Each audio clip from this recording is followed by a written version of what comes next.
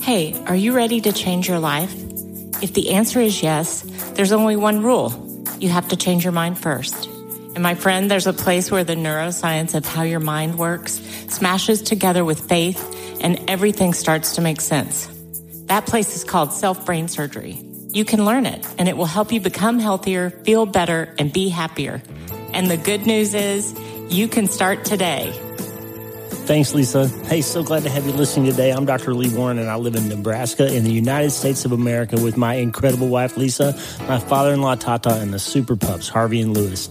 I'm a neurosurgeon and an author, and I'm here to help you harness neuroscience, the power of your brain, faith, the power of your spirit, and good old common sense to help you lead a healthier, better, happier life. Listen, friend, you can't change your life until you change your mind, and I'm here to help you learn the art of self-brain surgery to get it done. If you like the show, please subscribe so you never miss an episode, and tell your friends about it. If you tell 2 or 3 friends this podcast was helpful to you, imagine how much good we can all do around the world together. I'm Dr. Lee Warren, and I'm here to help you change your mind so you can change your life. Let's get after it. Well, friend, we're back. It's another beautiful Sunday afternoon here on the river. What there is of it, there's hardly any water in the river, isn't there, Tata? That's correct, yeah. It's very dry. See the sandbars. You can. The dogs walked all the way across and barely got above their knees. Do dogs have knees? Is that what you call it in dogs? I think so. I think so. Elbows? Yeah. I don't know. If there's a zoologist listening, let us know. What do you call dogs' knees or elbows? So if we're talking on Sunday afternoon, obviously it must be Tuesdays with Tata. Thank you. Welcome back to the show. Thank you very much. Thank you for having me. Well, I shouldn't say that. This is your show. Well, friend, we are excited. So we're about 6 weeks from book launch. We've got outstanding guests coming on the show. We're here in season 8 now for 100 Doses of Hope. So Tata's going to direct us today towards some hope from the Word, as he always does. And what you got for us, Tata? Well, you recall that some time ago we talked about Daniel and yes. that he prayed 3 times a day, and he prayed for 21 days. And then the angel of the Lord appeared to him and said, "We heard you on the first day." That's right. But what I was thinking about, why not go back to the beginning and see what this man was like? It's a good idea. And in Daniel chapter 1, and I'll give you an opportunity to get there, and I'm not going to read all of it, but some of it I want to read because it is very important, because you recall that in this chapter of the book, the writer Daniel talks about when Nebuchadnezzar came from Babylon, he captured Jerusalem and Judea. Excuse me. And he even took some of the items back from the temple back to his God, yes. back to his temple. And then he also commanded his chief to bring, and then verse 3, to bring some of the people of Israel, both of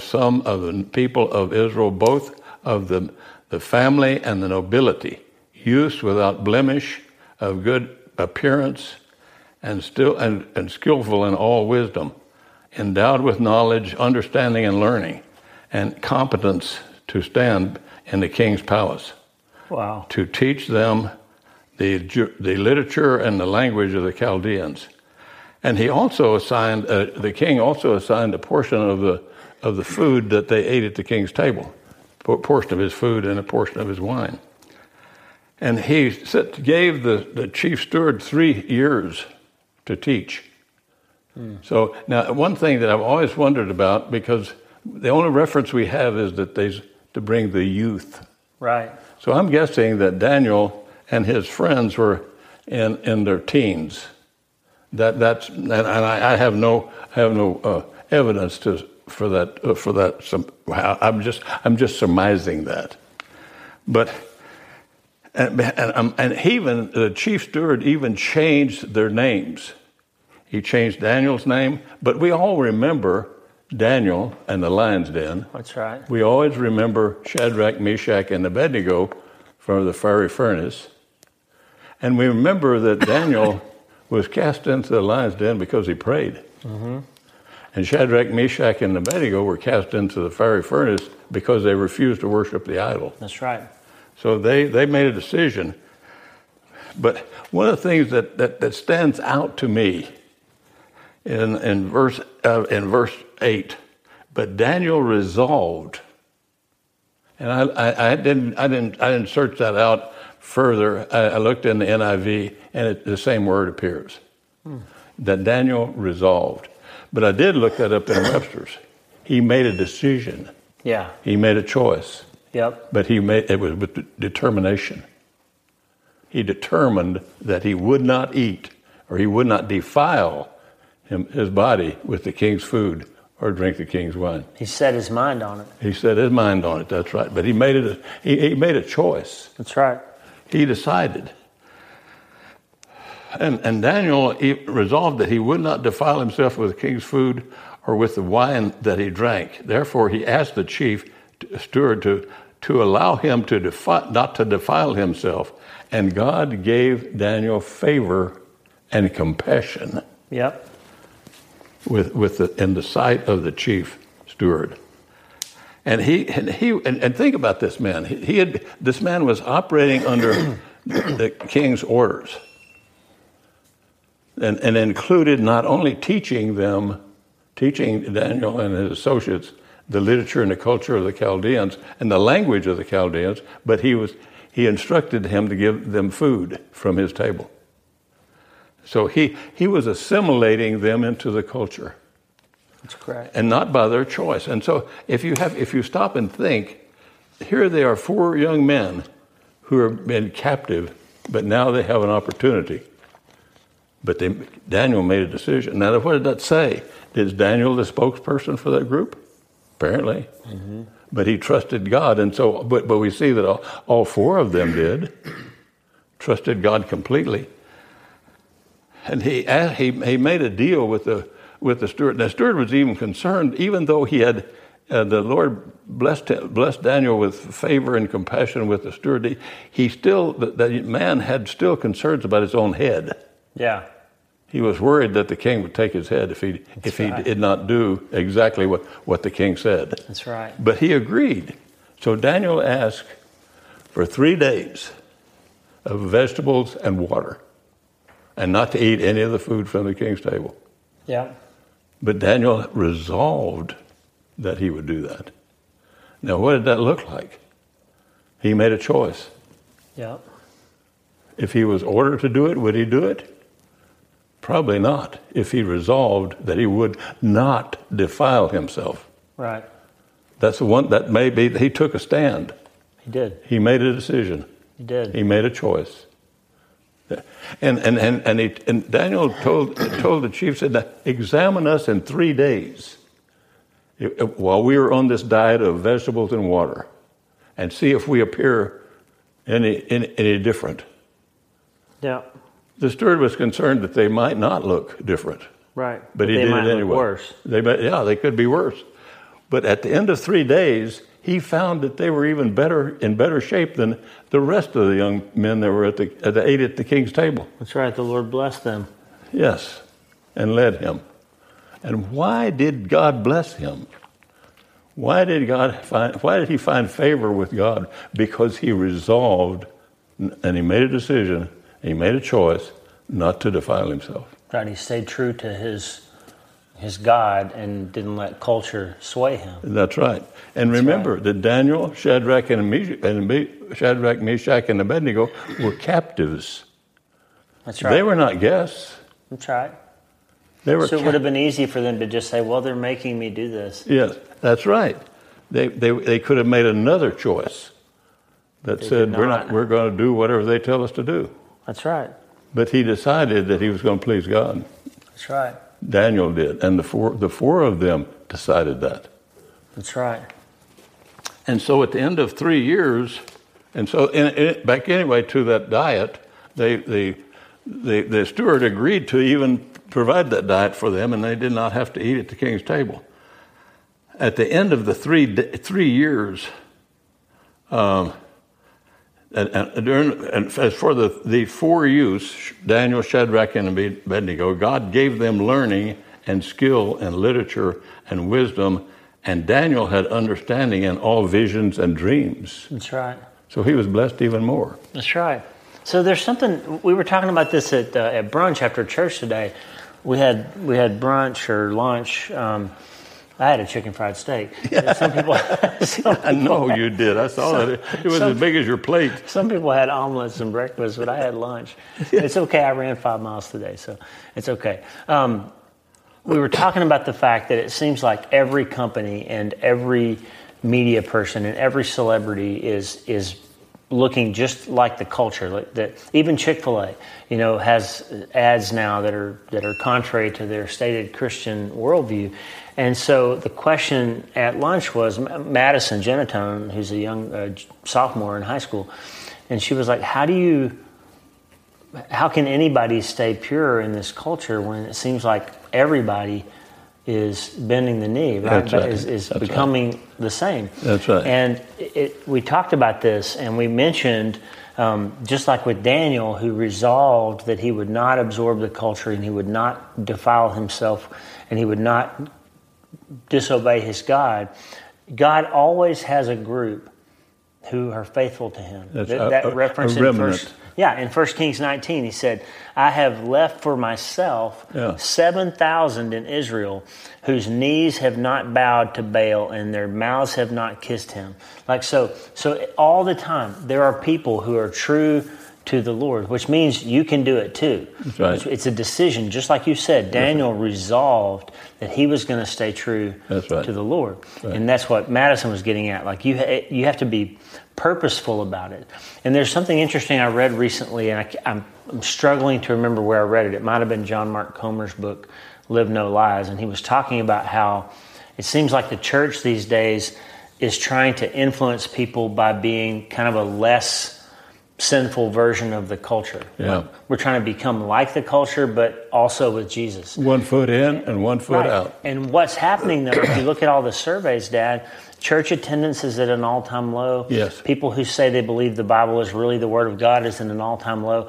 And what we're doing as a church, we're looking more like culture, but we're having less impact. That's right. For the kingdom.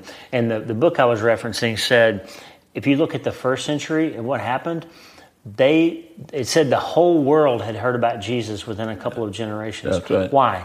Because they were different than the culture around them. That's right. And that made people say, my culture makes me feel hopeless, but those people have something I want. That's right.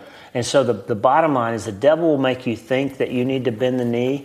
The devil will make you think that you need to do what Daniel refused to do. To be cool or to fit in or to even save your skin sometimes to get in the lines. That's right. But the truth is, the more true you are to God, the more impact you'll have and the more He will bless you. That's right. Because at the end of the 3 years, when they took them, when the four young men, Shadrach, Meshach, and Abednego, and Daniel, were taken in, and they stood before the king, and therefore, and in every matter of wisdom, and this is verse 26, and in every matter of wisdom and understanding about what the king inquired of them. So he cross-examined them. Yeah. He questioned them. Yeah. Because they had spent 3 years in training. He found them, all 4 of them, 10 times better than all the magicians and enchanters that were in his kingdom. That's right. So you see, at the end of the day, now 3 years, if you think about 3 years, it's a long time, but then it isn't. In terms of what's happening today, it may not be very long. Yeah. But they went through a training program of 3 years, intensified, to learn the language and learn the culture and learn the literature. That's right. So they were immersed. For 3 years they were immersed. But then God blessed them because when they stood before the king, the king himself, Nebuchadnezzar, found them 10 times more knowledgeable than even his magicians and enchanters that were in his palace. They grew up there. Yeah, That's the right. best of the best. It's amazing. It is stunning to me, but they did not stop there. We know the rest of the story about Daniel praying and refusing not to pray. Yeah. And he was thrown into the lion's den, and the Lord saved him. Yep. And Shadrach, Meshach, and Abednego refused to worship the idol that the king had set up. That's right. That Nebuchadnezzar himself had set up. He had built it, had it built. They were thrown into the fiery furnace, and Nebuchadnezzar even looked in the furnace himself and saw 4 people walking around. That's right. There were not 3, there was 4. That's right. So, and when they took them out of the fire, they didn't even have a scent of smoke on them, and they were not singed. That's right. Isn't that so? That in itself, to me, is a miracle. It is a miracle. Both of those events were miracles. And when you're in the fire, Jesus will be there with you. Amen. Because right. that's who was there. That's right. And so all of this is to say this, that Daniel made a decision. He made a choice. He was an influencer. Yep. So he decided that he would not defile himself. And he stood firm in that. That's right. And he even made a deal with the king's representative. Let us have festivals and water. Yeah. Think about that. Yeah. Think about the what we might say today in the street is the guts of that decision. Yeah. Well, it's like what Elijah did last week. We talked about. Oh, okay. We're going to set up an altar, and I'm going to douse mine with water. Yeah, I'm going to show you what my God will do. That's right. Like Daniel's saying, okay, your guys can eat all this stuff, and your guys can learn all these things. Give us a few days, and we'll show you what our God can do. Amen. That's what happened. Exactly. And so, friend, I guess listening, the bottom line for us is, what are we going to resolve? Are we going to try to look like the culture because it's safer, because it sounds more fun, that Jesus has given us grace and we're going to be saved anyway, so we're just going to look like the culture? Yeah.